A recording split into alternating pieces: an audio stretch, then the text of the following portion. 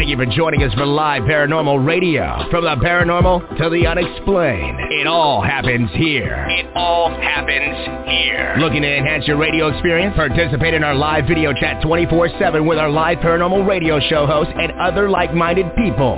Live.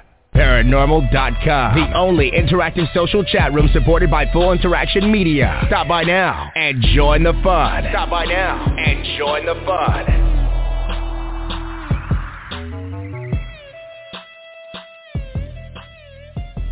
It's Haunted Playground, right here on the Live Paranormal Radio Network. We're at liveparanormal.com, iHeartRadio.com, Google Podcast, iTunes, Stitcher, Podbean, Podomatic, Player FM, Blog Talk Radio. The list goes on and on. It's great to be here. I'm your host, Sheena Metal. I'm a psychic medium. I'm an interfaith pastor, minister. I'm a 27-year talk radio host. I'm at SheenaMetalSpiritual.com. Every week on the show, we go outside the three dimensions and talk about all things spiritual and paranormal. I gather the most beautiful and loveliest minds and hearts and souls in the paranormal community. And we talk about everything from, is there an afterlife, to, is there a griffin in your swimming pool? It's all right here on Haunted Playground. My guest today is a wonderfully talented artist, psychic medium, teacher, all-around fantastic spiritual practitioner, and it's wonderful to have him here on the show always.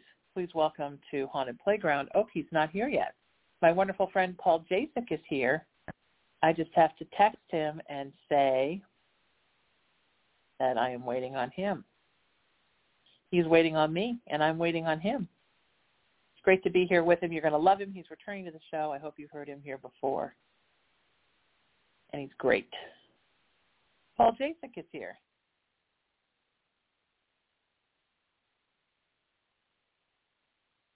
Many things, including I want to talk about this pesky Pluto return, which I think is kicking many of us in the butt, this Pluto return. Okay.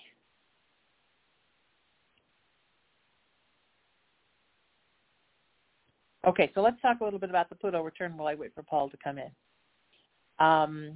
So Pluto is sort of how we wrestle with the darker things, the more negative things within our sign, and how we as individuals are equipped through our astrological sign to deal with those things in the world, right? Because the world is not all roses and sunshine. Sometimes we encounter tough things that we wrestle with our own inner darkness sometimes.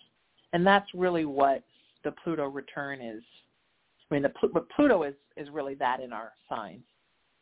So when things are in return, I always say they sort of are constantly kicking you in the butt. For instance, Saturn, right, is life lessons. So when Saturn is in return, all of our life lessons that we haven't not learned sort of come up against us and keep coming back at us and back at us and back at us. Until we get it right? Because that's how life is, right? Things come back and back and back until we get them right.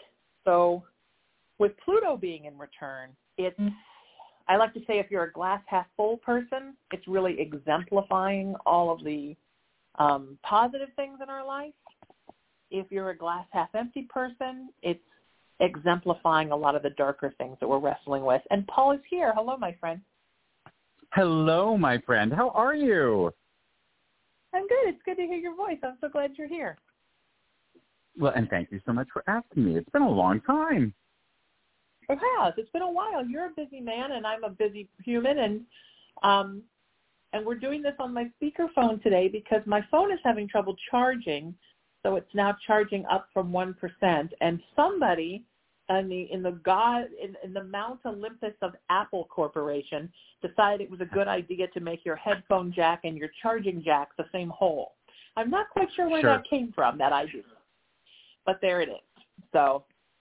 So anyway, it's good to hear your voice, and I'm talking about this Pluto return. I mean, have you been feeling this the last few weeks? Oh, sure. Yes, in fact, it was pretty intense, with the sun currently in Pisces and the moon coming, into Leo, and we're coming up on this full moon. This double Cancer has been under the bed or asleep, really. It's been a real challenge. This Aries, Capricorn moon, Virgo rising, Taurus Venus that craves stability in life has been like, oh, can you just take it somewhere else? Because I'm trying to have some stability here. For people who don't have that, particularly our lovely little air signs, this has been a very difficult time because if you're wrestling with the darkness within, this is going to make you sort of be all you can be, right? Well, and this energy the past couple of days has been about a pause. Take a breath, stand where you are, look around. It's the dreaminess that I like about Pisces. It's kind of the water sign, but with the moon in Leo, it's like, get dreamy and then get on it. Right. Right. Exactly. Yes. I understand. How has it affected you personally? Well, and maybe where Neptune is, you were talking about Neptune and Saturn. Saturn returns people know about. That's why we say many happy returns around birthdays.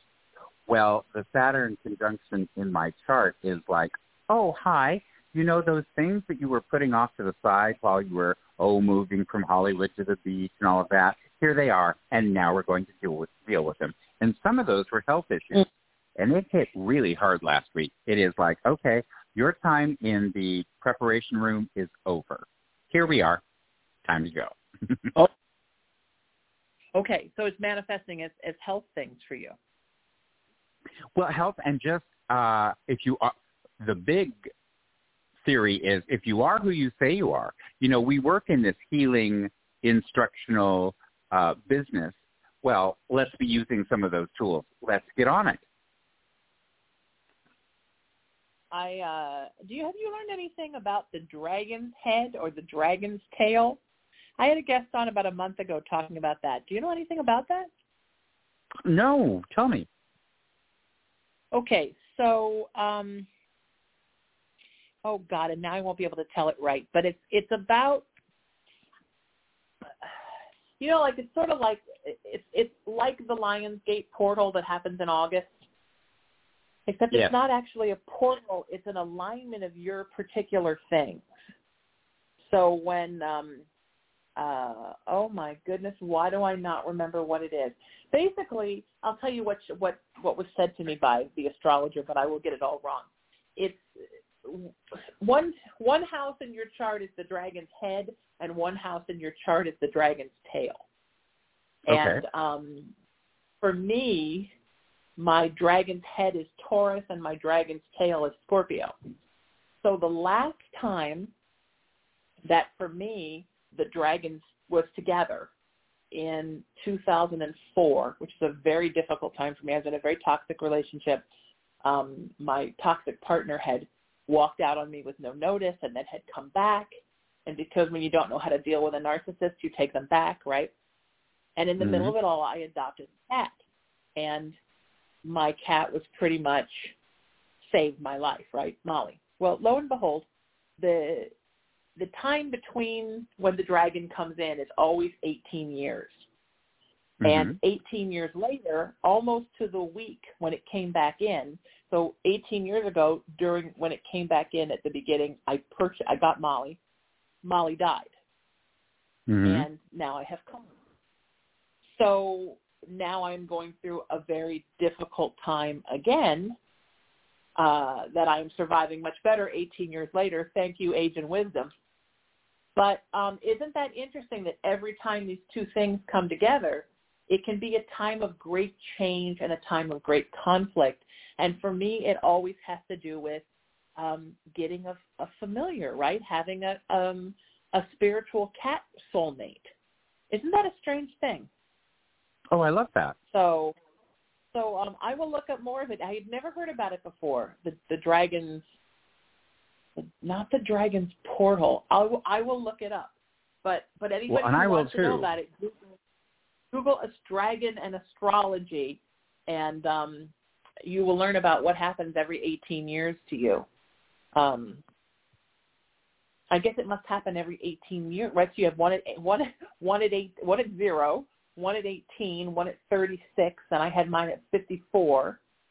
And anybody who's about to turn 72 will be having another one. Well, it's much like a Saturn return. It is like a Saturn return, but it's about a giant shift in change. Because, I mean, every return is are Saturn returns every 18 years?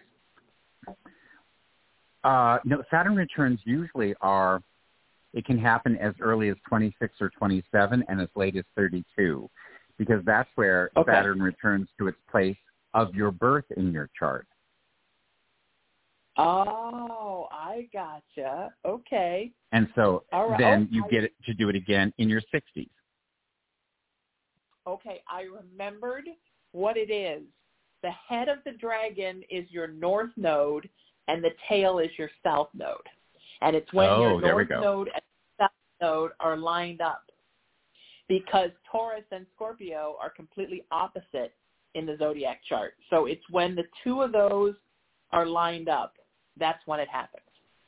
I never thought about that. Whatever your north node is, then your south node must be, 6 zodiac signs on the other end from that. I think it might be called the Dragon Return. I think it's called the Dragon Return. See how it all starts coming back to my COVID-ridden brain.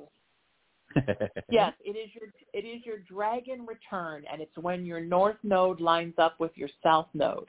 And my north node is Taurus, and my south node is Scorpio, which is really interesting, I think, because I think Taurus is probably the most grounded sign, and I think Scorpio is probably the most spiritual out there sign. So it's interesting that those are my two things. But, yeah, a major shift has come, and with it always a feline companion. Because I can't tell you, when these cats that I have this kind of connection to come around, I really feel like somebody gave me back an organ that I lost. I mean, it's like a part of my inside is manifested on the outside, and it's such a connection. I don't know. I know you have. Are you mostly a dog person? Have you had cats? Oh, I've had cats, yes. I am a pet person, although currently I am pet-less. Although I almost had a dog last week. The unthinkable, I saw it on Facebook that somebody surrendered this sweet, beautiful dog of 8 years. They'd gotten it as a puppy, and at 8 years they were surrendering it because they were moving, and they didn't want to take the dog. And they'd surrendered it to a kill shelter.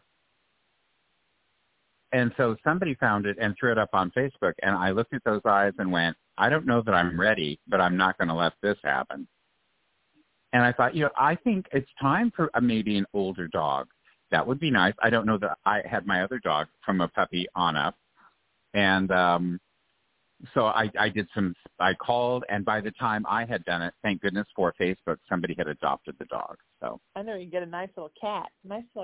Oh, I don't know. I just think there's something about psychics and cats. I right? have a ghost cat in my apartment. Oh, nice. Well, that's almost as good. Well, but they don't sleep with you, and it's hard to squeeze them. But every so often, out of the corner of my eye, I see this very arrogant tail go around the corner. Yeah, isn't that cute? When I was my ex-boyfriend and I, before we started living together, he had one at his apartment, and you would see it, like scrunched in a corner. You'd see the whole thing. And then he moved in with me, and it was at my place all the while he was there. And then when he moved out, I never saw it again. It went with him.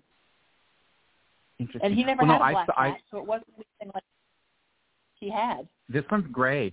And I was sitting at my kitchen table, and I looked up, and nonchalant, as cats do, because they know everything, and they own everything, I saw it from the shoulder down just walk into the living room, and I went, did I just see that? So I got up, and I looked all over this apartment. There is no cat, and I thought, did I leave the front door open? Nope. And then the second time I was in the living room looking towards the little breakfast nook, and a little gray tail just went around the corner, and I thought, okay, I'm either losing my mind or, but I found since I've moved to the beach, the entities or my ability to see has sharpened. Oh, yeah. And I don't know if it's because I'm close to the water. You bet. Yep, absolutely. And I just think there's a purity here, right? I mean, when you're staying in the middle of like LA Metro, you are surrounded by it all. But when you're here, you've got stuff on one side, but on the other side, man, there is nothing until you hit Hawaii. And, or Catalina. It's like, right. Well, Catalina first. I consider Catalina part of us, part of our souls. But then it's like nothing for like thousands of miles of just ocean. And I think that is a very spiritual thing. I also think it slows down here, and that gives you more time. There's less minutia, so your spirituality can become more intense. And I also think since the pandemic, there's less rush around. And because of that, we have more time, and our gifts grow. And I think my mama used to always say your gifts grow every year you're on the earth. You just get more and more intense the longer you're here. And I think that has a lot to do with it, too. I would agree with your mother. I mean, I think the longer we're here, the stronger the gifts get, unless we close them off or do something stupid like cover them up with too much drug use or something. But for the most part, I think I've become much more spiritual in the last 6 months because I quit sugar. I think we forget what a powerful drug sugar is and how when used on a daily basis, it can really block your gifts. I have never been so aware of the effect of food as I have been the past 6 months. Now, why is that, do you think, particularly this 6 months? Well, because in July, will turn 64. So my body has changed. Now, good, bad, or indifferent, that's where we are. Now, for the most part, because I work in the fourth dimension a lot, about spirit, it's not that I haven't remembered that I have a body, but I've forgotten that there will be some changes. I think I'm 24. And so I bebop around, eating whatever the heck I want to, and your body does change and your body does shift. And so around sugar, I too have become abstinent as much as possible from sugar, and it was a huge change. The detox has been unbelievable. It's a bitch, isn't it? And but it's important, especially for light workers. I think if you're going to be a pure vessel, you have to remember, unfortunately, that's a dangerous drug that has to go too. Well, and then the other side of that is because I was becoming more sensitive, or my bandwidth expanded.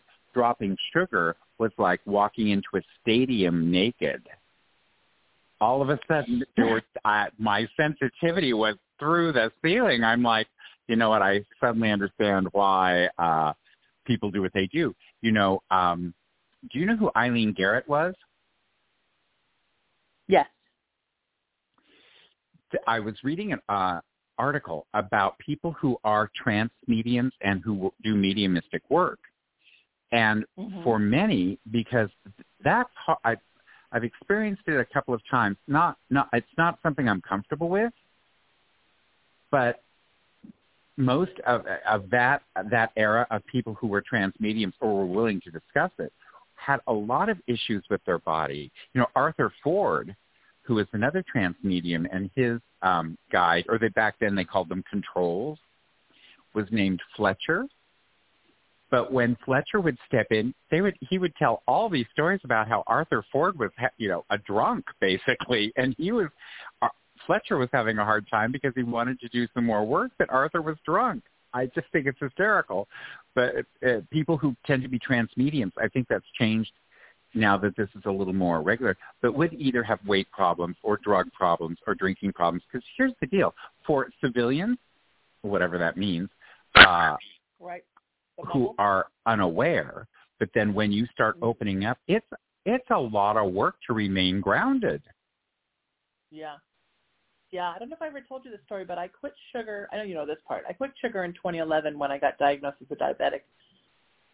And no, I remember. Quit sugar and caffeine the same day. So the first 2 weeks, I don't even remember. I think I just rolled around and clawed at the walls, and I don't know what I did. But anyway, I was in a grocery store. I think I'd been off sugar for maybe 48 hours. And I had done diets before and lost weight and gained weight, but I'd never quit sugar completely. And I was in a grocery store, and this woman was buying a watermelon, and she had mostly eaten it, and she was trying to return it. And this watermelon is terrible, but it was almost all gone. You know, I ate the whole thing, and then I hated it. And she was just being so bitchy and mean to this clerk who looked like he was going to cry. And I thought, my first instinct was, I'm going to run up there, and I'm going to throttle her. And then I thought, no, calm down.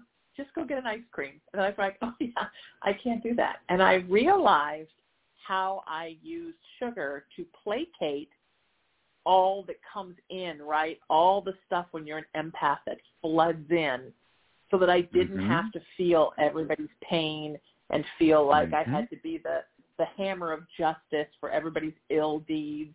And it took me a while to get used to living in a sugarless world. Because when I'm doing sugar, it's just like Sheena and Sugar, a love story. And we're just skipping through the meadows by ourselves. We don't need anything but each other, just me and a Butterfinger. But when I go off sugar, shit gets real. And, and so there's nowhere else to go.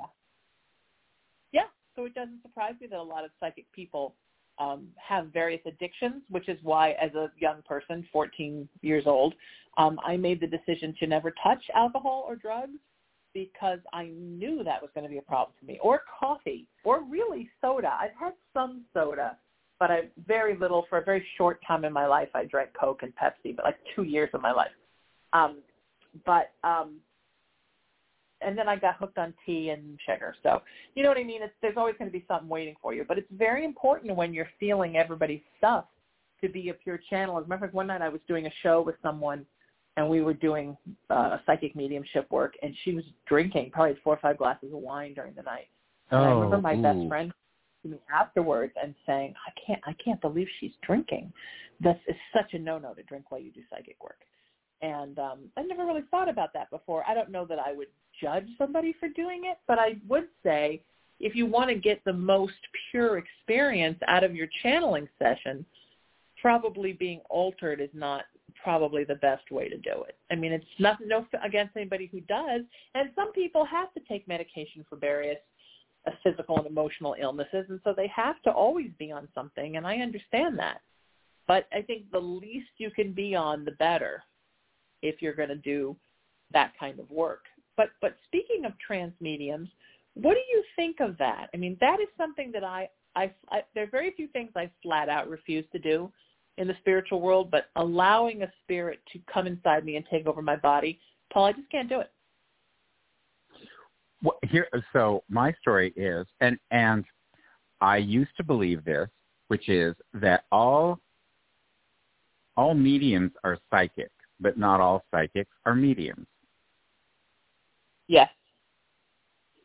So I have been working as an empathic, intuitive tarot reader for years, decades.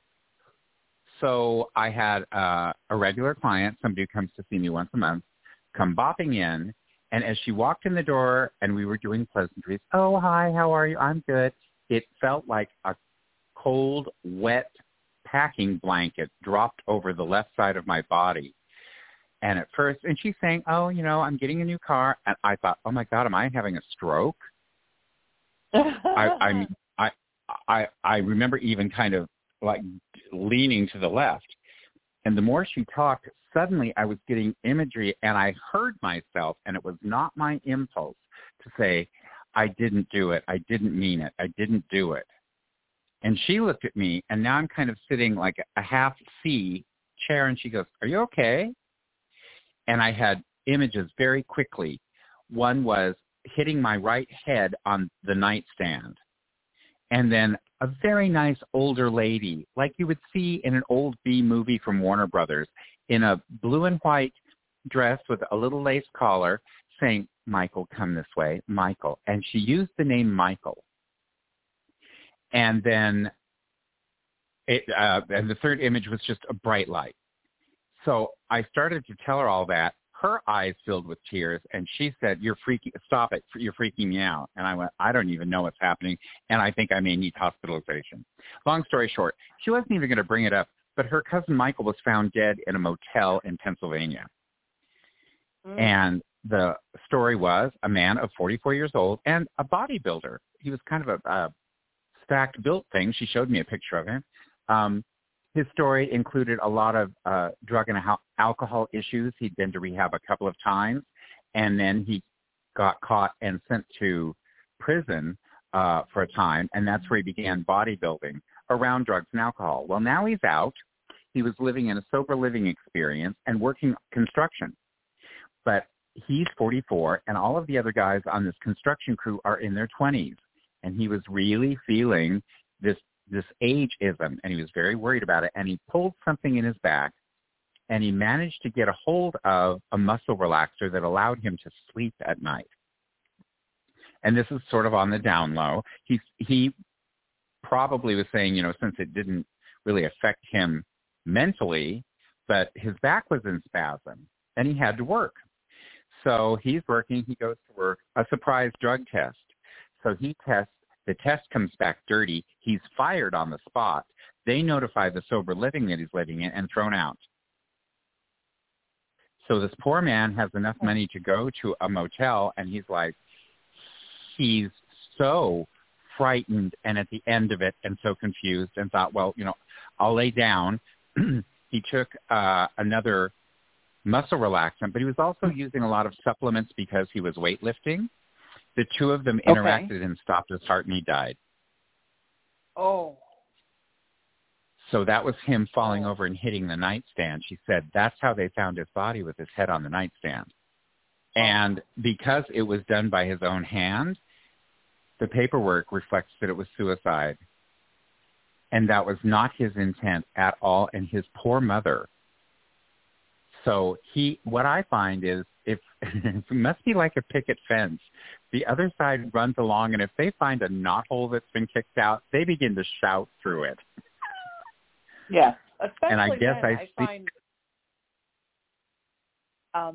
especially when it's the accidental overdose versus suicide, right? They most definitely want their loved ones to know that it was not suicide. They don't much care, because when you're home, once you have your little evaluation and get released in the general population, right, nothing matters to them from the earth. It's about the next time. But I know they are concerned that living people worry about the stigma of suicide, and they always want their folks to know that's not what's happening. Exactly. Well, about 3 weeks later, she stopped by and she said, "Can I just talk for a second?" I said, "What's up?" She said, "Well, I went to my cousin's funeral. I flew back to Pennsylvania." I said, "Oh, well," she said, "and I talked to my aunt, and I told her what you told me." And I said, "Oh," and she goes, "And I lied." I said, "What do you mean you lied?" She said, "I told them it was a dream I had."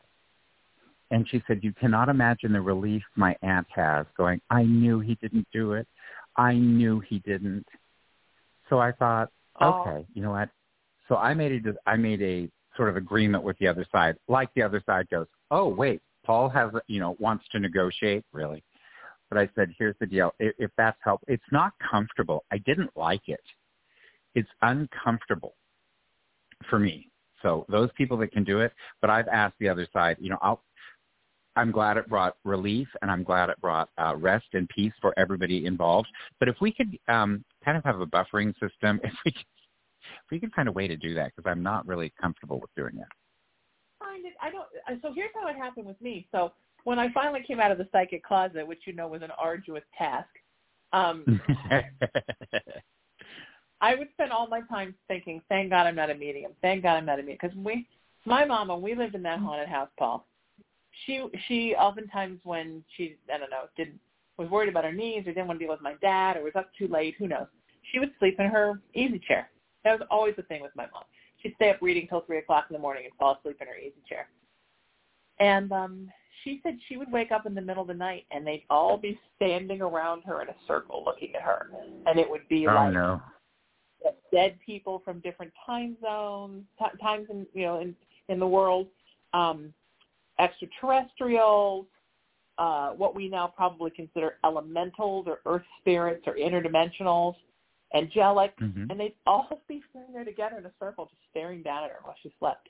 And I thought, okay, I'm going to come out as a psychic, but I'm never going to be a medium because that scares the shit out of me. And then I met this woman on Facebook through a psychic group that I was involved with, and she was considering booking a reading with me to speak to her Sphinx cat that had passed. And I told her, look, I get impressions, but I'm not really a medium, and I'd love to do a psychic session with you. And the next day I'm driving down the street in my car, and I hear, so what makes you think you're not a medium? And I look over, and there's that cat, Paul, sitting in my car in the seat, leaning up against the door with his little legs crossed like cats do, with a big old Sphinx cat grin on his face, just kind of laughing his ass off and wagging his tail. And then he said, and by the way, what's all this talk about? You talk about all the time about getting a Sphinx cat, but you never get one. Where's your Sphinx cat? And I thought, oh, holy shit, either I'm going crazy or there's a ghost of a Sphinx cat whose name was Casper, incidentally, in my car. And so I texted her, and I said, okay, he's here, and he wants to talk, so I guess we're good. And she became a regular long-time client, still is a client, and we talk about a lot more now than just him. And he still visits me sometimes and kind of gives me a hard time, because then I got another cat this year, but it was not a Sphinx cat, so I had to hear about that. And then once I sort of opened up that switch, like they all came.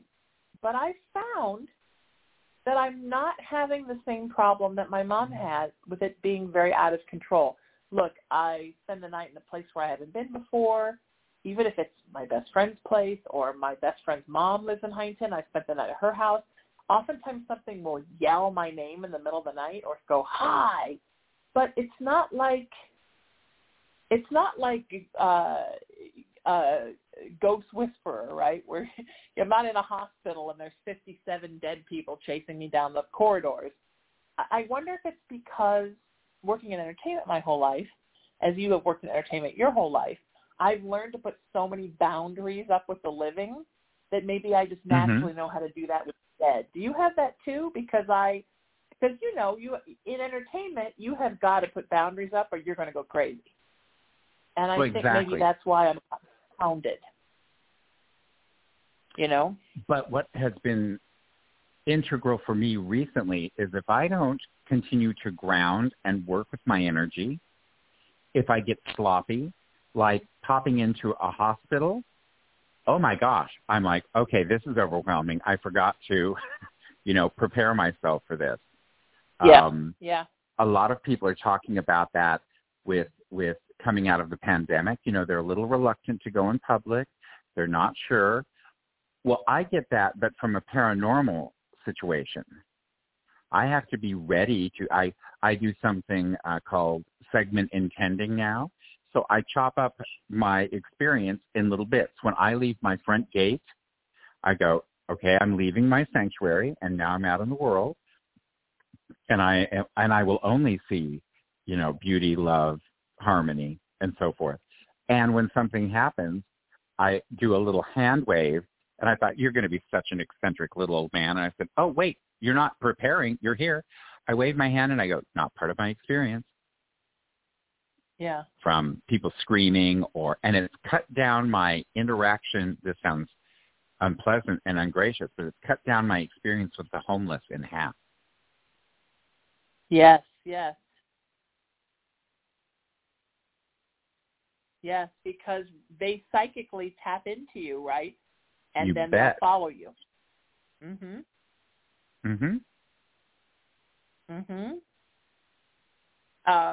And mostly the ones that are not mentally well. Or I think what do you think about this? I think a lot of homeless people carry spirit attachments. I would agree. I watched a man having a full conversation with about 4 I could sort of detect non-physicals, and they were not. It wasn't a party. There seemed to be a lot of argument going on, and I thought, oh no, none of that. And the poor thing was literally bedeviled. They were. So somebody asked me, they go, do you believe in possession? And I said, I do in the part that sometimes it's unconscious. If you've left every door and window open and are unaware that you've done it, then it feels like you. So I've done a lot of this even in psychotherapeutic work. What's mine and what's yours? But when that boundary gets blurred and then it's all together, I work with a woman who's a marvelous Reiki healer, and they are she could get out of her car in a parking lot, making her way to Ralph's, and homeless people come out of the bushes to come talk to her because she is such a channel and such a bright light, and she wants to be available for everybody. I'm like, you are nicer than I am. I just cannot do that. Yes. Yeah. It's hard. I mean, it's hard when they have the attachments because the attachments are sometimes very mean. And I think it's when folks are struggling, right, emotionally, physically, spiritually, they kind of become a target for these awful little things to attach themselves. They're like a staph infection made of entities. Ew. Right? I mean, you know what I mean? They're like, you catch them like a disease. You know, like a staph infection, like it lives in your body and never bothers you until your immune system is weak, and then it comes out. That's kind of what they're like, I think. If you were healthy, they wouldn't be able to stick to you. I agree. But I do think a lot of folks carry them, especially homeless folks. Anybody. I mean, even if you're not homeless, it's funny because there's a homeless energy, right? The other day I saw somebody walking down the street here in Huntington Beach, and an absolute homeless energy, right? I don't know if he was actually homeless, but he had the homeless energy. He had that, it's like a disenfranchised, like they're not connected to anything. They're not spiritually connected to themselves or to anything else. They may very well have a place to sleep, but there's an energy. And oftentimes it's also an energy that can be a mental illness or it can be a drug addiction. But I felt so bad for him. He was walking down the street just eating a sandwich, and I thought, oh, you poor thing. And there was this kind of thing attached to him, and it was sort of laughing. And I feel bad for them because, or for anybody, right, who for whatever reason cannot kick a spirit attachment out. I mean, I think we spend so much time in the paranormal community, Paul, focusing on demons, possessions, when the truth is really encountering a demon is extremely rare. Possessions are even rarer, but yet spirit attachments are very common, and we're not worrying as much about how to get rid of them. You know, rather than one giant Emily Rose type exorcism, and, you know, God bless that sweet girl that story was based on, how about, you know, figuring out a way to kick off the thousands of little spirit attachments that are sticking themselves to old people, sick people, troubled children, sick children, homeless people. You know what I mean? Those are the ones I'd like to pick off and become like an exterminator, Paul. We should open a spirit attachment exterminator business. Oh, I'm in. We'll have a saging station. As you come in, you have to walk through a fog of sage. Exactly. And then we'll suck them all into a machine like Ghostbusters. Yeah, because I think a lot of people walk around with them and don't even notice they do. And I think a lot of them just come from trauma. They appear when you're having trauma. Do you think you've ever had one yourself? Well, trauma, and I would say sometimes unresolved grief seems to be a nice breeding ground for that as well. Yes. I was having some energetic work done, and by somebody, it was my first visit with them, and they stopped and they said, "Are you aware that you're carrying an entity?" And I was not. And I went, okay. She says, so do I have your permission to clear it? I said, oh, absolutely. I don't want anything hanging around. But then afterwards, I remember sitting in my car, which I kiddingly now call the chapel, because I do a lot of spiritual work in my car. Mm-hmm. And I sat there and went, how did that get past me? I like to think I'm pretty savvy. You know, this is a neighborhood I'm very familiar with. And then I thought, well, you know, more things on heaven and earth, Horatio. So I never want to come at my work arrogantly. So the sensitivity that is bred with that, I have deep respect for it. Yeah, I do too. I don't know that I've ever had one, but I've been around people I've had people in my life that were carrying them, and that can be very difficult, you know? Well, as if the human experience wasn't busy enough, now you are sitting across from somebody you have fond thoughts about, but they're carrying the Mormon Tabernacle Choir behind them. That's a lot of work. Yeah, it's very hard. Yeah, it's very, very hard. I mean, I think that I was just using this example the other night on my video that, you know, there are the people, right, who, when you look at them, they literally look like those old commercials where, you know, the person has the angel on one shoulder and the devil on the other. Mm-hmm. And they are viscerally wrestling with their darkness when you tap into them. And for people like in the New Age community that believe that darkness isn't real and we make our own darkness and it's just a manifestation of us, God love you all. I always say it must be nice to live in Candyland. But here on the earth where I live, darkness is a real visceral thing, and a lot of people are really struggling with it. And so it's very difficult when you love someone and they will not release the darkness within themselves. And you're right, it's like the Mormon Tabernacle Choir stuff going on. And it's we as healers that want to fix everyone in our lives, right? It's hard to fix that. That is very difficult to fix. Because you yourself have to release that darkness. Nobody can do that for you. Correct. You know?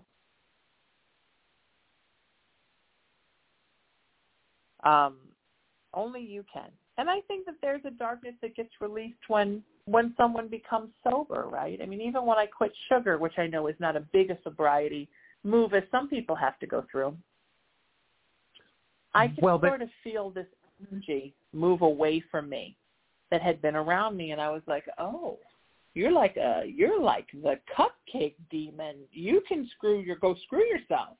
But yeah, there's even an energy that, because the more that the darkness can keep light workers distracted by something, the less good work they can do, right? So that's a plus for them. But you know what you're mentioning, Sheena, is actually the same thing, but it's gradation. Because as people get sober, especially if they are alcoholic, the alcohol turns to sugar in the bloodstream. And so therefore it is the physical craving that will take somebody back to drinking if they haven't gotten grounded with themselves. So it is not uncommon, especially for people in early sobriety who are separating themselves from alcohol. It's necessary that they have sugar to stop a craving. So, you know, I remember when I had quit drinking and I went to coffee with a bunch of people, and this big old guy next to me who I think he had, you know, something like 20 years when I had 30 days, said, and get the kid here a chocolate sundae. And, you know, I was a dancer. And I said, oh, no, I can't. He said, oh, they don't pull you over for fat driving. And I looked at him and he said, you need sugar. And that's back in those days. People always kept candy with them. You know, and then we got 28-day programs, and then it became hospitalization, and then it became keychains and merchandise and water bottles with your favorite rehab. Now, I sound like I'm snotty about it, but what it is true is that the sugar imbalance around alcoholism, you can go years, literally years, and what they have found is that I was I had been 10 years free from alcohol, and I was having an energy problem. And my doctor even said, he goes, when's the last time you had a cocktail? I said, 1982. He said, well, it's not uncommon for people with long-term sobriety to become either hypoglycemic or diabetic because your body assimilates sugar differently. So with you quitting sugar, the same sobriety, because now, and we talked about it earlier, now you're dealing with your feelings. There is no buffer. Right, yeah, exactly. Yeah, isn't that, and it's there's no buffer, right? I got nothing. Although I'll tell you, when I feel like I'm going to fall off the wagon, and this has been a week, I go get some fruit, and it's like a sugar substitute, right? I go get a smoothie, and then it's like sugar, but it tastes very sweet because I'm not used to sugar. But I mean, it puts a little something in me without it being the big thing. Because, the thing about sugar is, I mean, alcohol too, right? Alcohol is fun. It's more fun to go get drunk with friends, I've been told, than it is to sit in a corner and shoot heroin. You know what I mean? And sugar is fun. I mean, you go into a candy store and it's like all sparkly and beautiful, and it has presentation. It smells good. So, yeah, I mean, it's an easy, social, wonderful drug. And when you don't do sugar, when you say no to desserts, people look at you like first of all, like something's very wrong with you. And secondly, like you're judging them for having it themselves. And I've always found that to be the case too with alcohol. People sort of act like if I'm not drinking, I don't want them to drink. And the truth is, I don't care if they drink. I just don't want to drink, Well, there's something that happens. I think it's interesting. Maybe you've observed this with drinking or smoking or going into agreement with something, that especially smoking, people go outside, and this is my personal opinion, and I get to have it. I think smoking is just disgusting. There's nothing attractive about it. It smells bad. It wasn't like alcohol or sugar, where, my first taste of a chocolate donut, I went, oh my God, I'm in. This is heaven in a circle. Sure. Cigarette, you have to get used to smoking. People barf and vomit, and it closes off your airway. I don't. It's not like, oh, let me take a choke of vitamin D. I mean, that's not what's happening.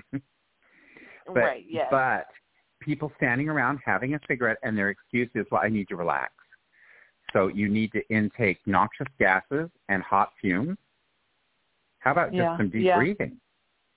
But what happens is, if there's especially a group of them, it's what I call the alliance of the ill.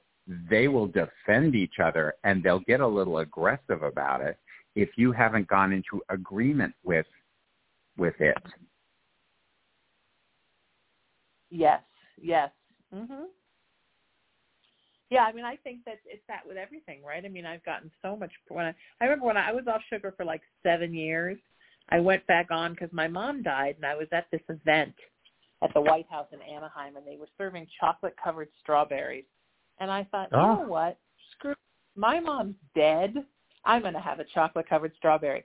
And it's just a little chocolate over a strawberry, right? It's not that bad. And then, oh, my God, like a gateway drug. The next thing you knew, it was tiny cream puffs and everything I get my hands on that night. So, but I remember all that while I didn't do sugar. I remember people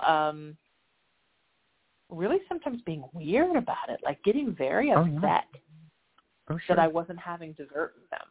And, and even when I was a diabetic and I would tell people, look, I'm not doing this, I'm a diabetic, they'd be like, well, diabetics can have some sugar. I have a friend who's a diabetic and she still eats dessert. And it's like, oh, okay, well, okay. And, certainly that's true. And certainly, sadly, I've been that person on and off for the last 6 years since my mom died. But, okay, but if I don't want to do it, like, why do you care? But I think that is an interesting spiritual energy, right? And I say this because I think it's very important that we remember as spiritual beings and individuals that you kind of just have to be you, despite what anybody else is doing. Because you carve out your own life and you carve out your own spiritual path. And it's nice to share it with others. It's nice to have others hear. But we can't change who we are for other people, right? If you know you should not be drinking, if you know you should not be doing caffeine, if you know you should be quitting sugar, then that's what you should be doing, right? Well, and it's interesting. I think from a spiritual aspect, I don't know that there's gradations. I don't know that a higher power goes, oh, good for you. You quit drinking, but then you started smoking. I think it's very strange. I know somebody who battled weight, bless her heart, for her whole life. She's always been a plus-size girl, and then she decided that she would take the bull by the horns, which that phrase alone doesn't sound pleasant. It sounds like it's very upsetting to the bull, and you're going to get thrashed around, but that's what she decided to do. Yes. So she went on a very stringent diet, and then she went and had surgery. And Sheena, she lost nearly 200 pounds. Oh, wow. So now, compassion, but it's difficult in one respect to be with her. And why that is she thought that would fix the giant it. This will fix it. Well, what has happened is, yes, in fact, all of her container, her body is now this fragile, nearly mantis-like appearance, and I'm being kind of unpleasant. But she now must sit on 3 pillows to sit in a chair because she has absolutely no padding, and her bones are sitting on hard wood. So she now can pull focus at any given time about anything. As she enters a room, it now has to be about her, because instead of being one end of the pendulum swing, she's at the other end. But the experience is still the same. It just breaks my heart. Being a dry drunk, right? Well, yeah, but now, here's the deal. What she thought was the fix has now put her in an even more precarious place. And here's what I noticed the past couple of times I've been with her, and I've never seen her do it before. She's drinking heavily.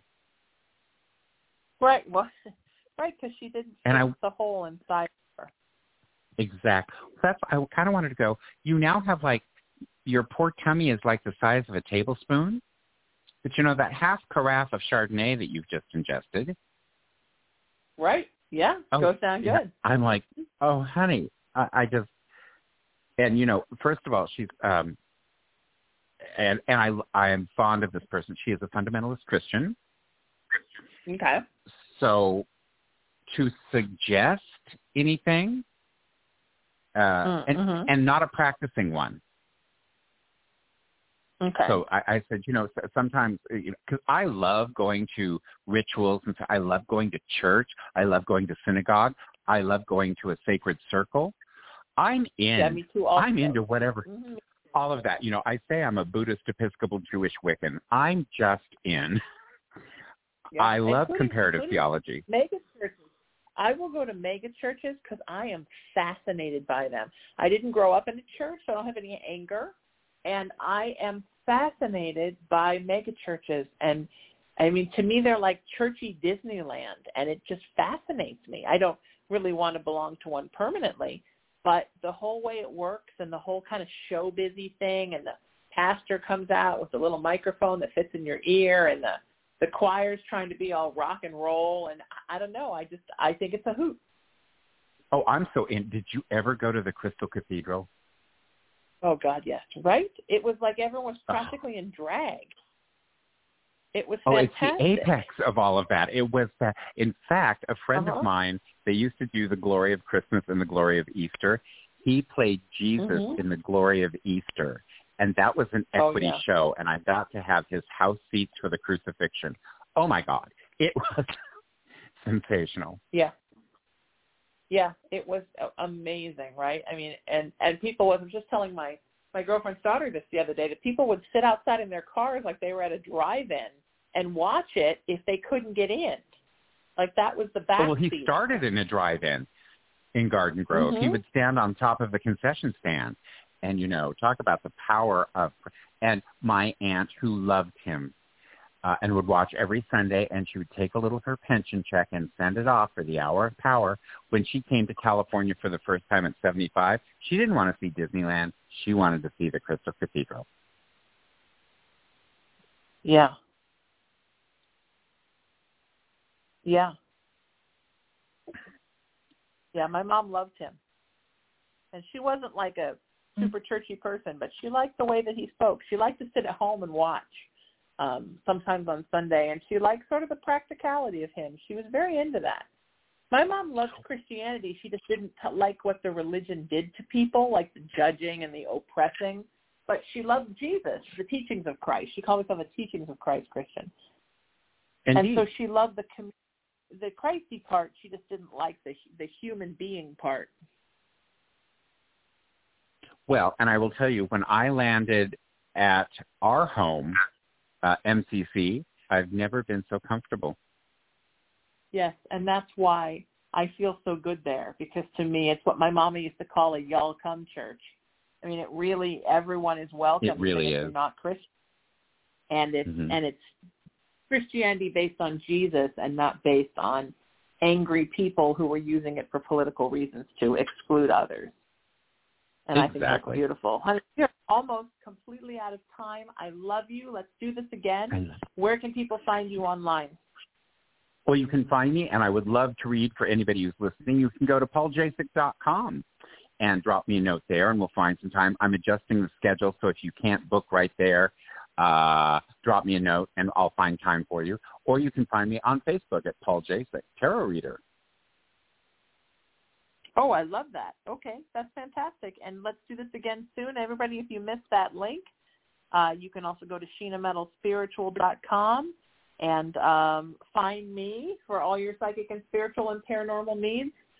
Social media, I'm at Sheena Metal everywhere, and I'll be live tonight on Live Paranormal's video channel doing Haunted Playground After Dark right after this with some free psychic readings.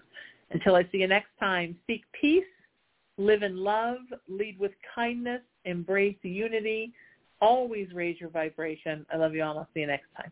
It is Ryan here, and I have a question for you. What do you do when you win? Like, are you a fist pumper, a woohooer, a hand clapper, a high fiver? I kind of like the high five, but if you want to hone in on those winning moves, check out Chumba Casino. At ChumbaCasino.com, choose from hundreds of social casino-style games for your chance to redeem serious cash prizes. There are new game releases weekly, plus free daily bonuses, so don't wait. Start having the most fun ever at ChumbaCasino.com. No purchase necessary. VGW Group. Void where prohibited by law. See terms and conditions. 18+.